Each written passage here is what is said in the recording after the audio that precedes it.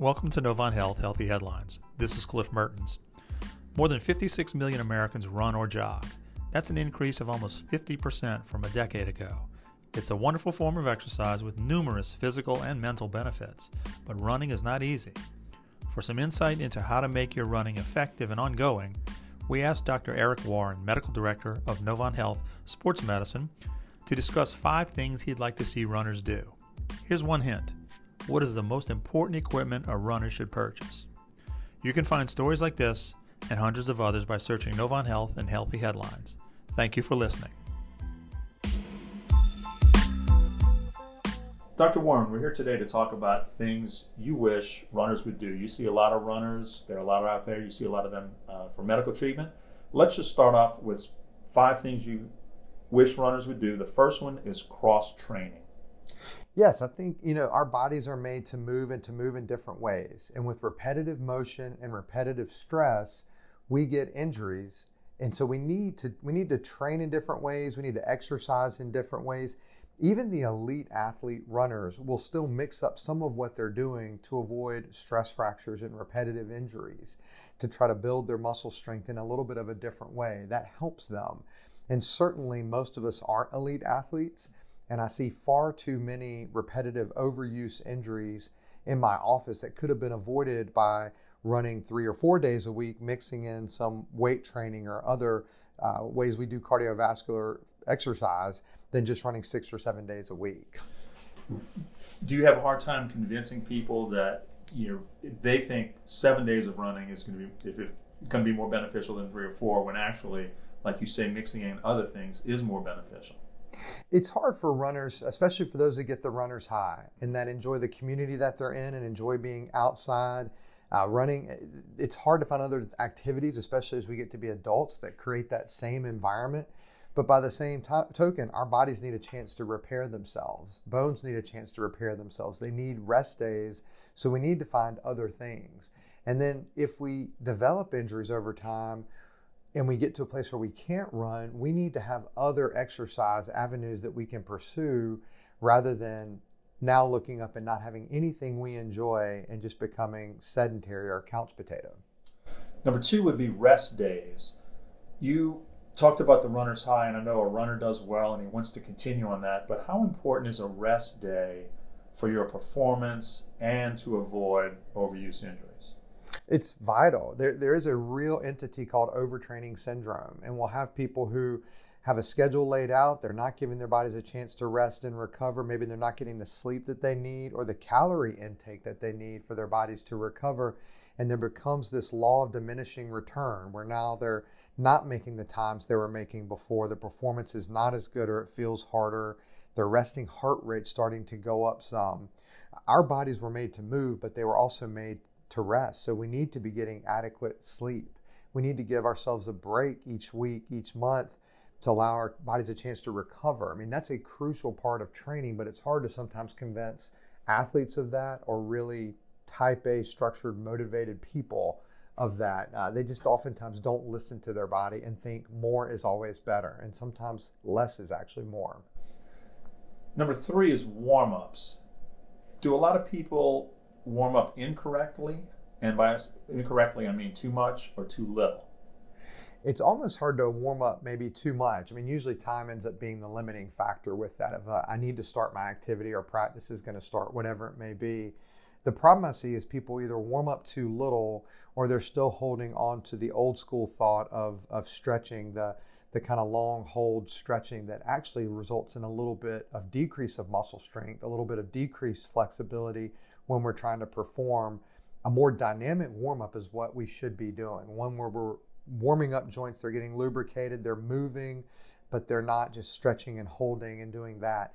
I still see people who come into my office who don't really warm up at all. They just go out and run or do their activity, and over time they'll develop injuries as well. And then after we exercise, we have to cool down just like we warmed up. And that's where we can get some real flexibility gains, which will help you the next time you exercise. What's the best warm-up look like for a runner? I think just getting that body moving some, doing some circular motions with the joint, doing some light jogging, doing some jumping jacks, doing something like that where we're increasing blood flow, getting the joint moving before we launch into our run is going to be the best way we're going to be able to go and have the run that we want to have. Dr. Warren, number 4 is listening to your body. Runners, I guess by nature, are motivated people. It's hard to be a runner. But a lot of times I'm guessing they want to take the attitude of, I can plow through this. My ankle hurts, my knee hurts. It'll be okay. A couple of Advils, and I'm on my way. I'm a tough runner. I can handle this. What do people need to do when their body keeps barking back at them? I would say one of the biggest mistakes I see across all sports, running included, but running in particular, is people not paying attention to how they feel. And so certainly we want to push through that lethargic feeling we might feel of getting out of bed in the morning to go work out, or we want to push through a muscle burn because we know there is some truth to no pain, no gain. If we didn't push our bodies at all, we wouldn't make any progress. But our bodies are communicating with us whenever we exercise. And so if we're feeling bone or joint pain, that is not something that we should be pushing through. If we're having to take medication just to exercise, that should be an objective marker that we need to seek a little expert opinion or try to figure out what's happening. All too often, I have runners get into these overuse injuries and they come to see me, and one of the first things I hear is, I've got a race in a few weeks. I've already paid the registration fee. I've got the hotel booked. I have to do this race. That literally occurred yesterday with someone who has a stress fracture. And that commitment and that plan, they're not willing to bend from, and that's a recipe for disaster. Your shin doesn't care. Your shin doesn't care if you've got a stress fracture. So sharp pain is never a good thing. Well, bone or joint pain is never a good thing. And so, people will feel muscle burn. That's fine the majority of the time. But bone pain or joint pain usually is pointing to something, especially if it persists. And then if it starts to persist when we're just walking and we're not exercising, the rates of stress fracture become higher in that setting. And so those are things to listen to. The things I tell people we can't ignore are bone and joint pain, chest pain, and then if we have an injury, anything in the concussion, neurologic realm. Those are things you can't ignore or push off, and you've got to pay attention to. Dr. Warren, number 5 is footwear. The choice in shoes is phenomenal, whether you're standing in a wall at a store or trying to look at shoes online. Talk about running and footwear. I think the best thing someone can do, especially if they're new to the sport, is to go to a store, a running store, let someone look at their gait and to fit them for shoes based off of that. So Run for Your Life is a great store in the Charlotte area where they do a wonderful job of that. I think too often people will go to a sporting goods store or order something off an online retailer. They don't know if that's exactly what they need. Maybe it's on special, maybe it looks nice, it's going to match their outfits. Mm-hmm. And so that's what they go off of. But they might overpronate, they might oversupinate some. There might be a heel striker, there might be a 4-foot runner. So especially if we're first getting into running, that's a great thing to look at. I have every January and February, I have these New Year's resolution patients who come in, or they're doing a couch to 5K. That's another example of when they get a schedule and they're just going to stick to it come heck or high water. But the footwear was the first place they went awry. And I get it that there's discounts sometimes available online or wherever, but having someone actually look at you and watch you do something is going to save you a ton of money and time down the road. So that would be a big recommendation that I have. Is that your biggest investment as a runner? Your footwear? Obviously, that's every step. You should not be able. I'm thinking you should not skimp when it comes to footwear. Absolutely. You need to put money into good shoes, and they're not always going to be expensive shoes. They just need to be the right type of shoe for you and for how you run.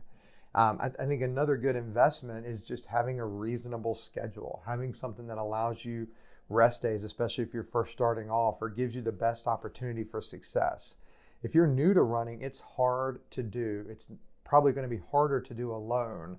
So either finding a community or finding some program that allows you to do that, but then realizing you're still going to need a break from that. Even if it's the world's greatest community and you love being a part of it, you can't miss it. You need to have rest days.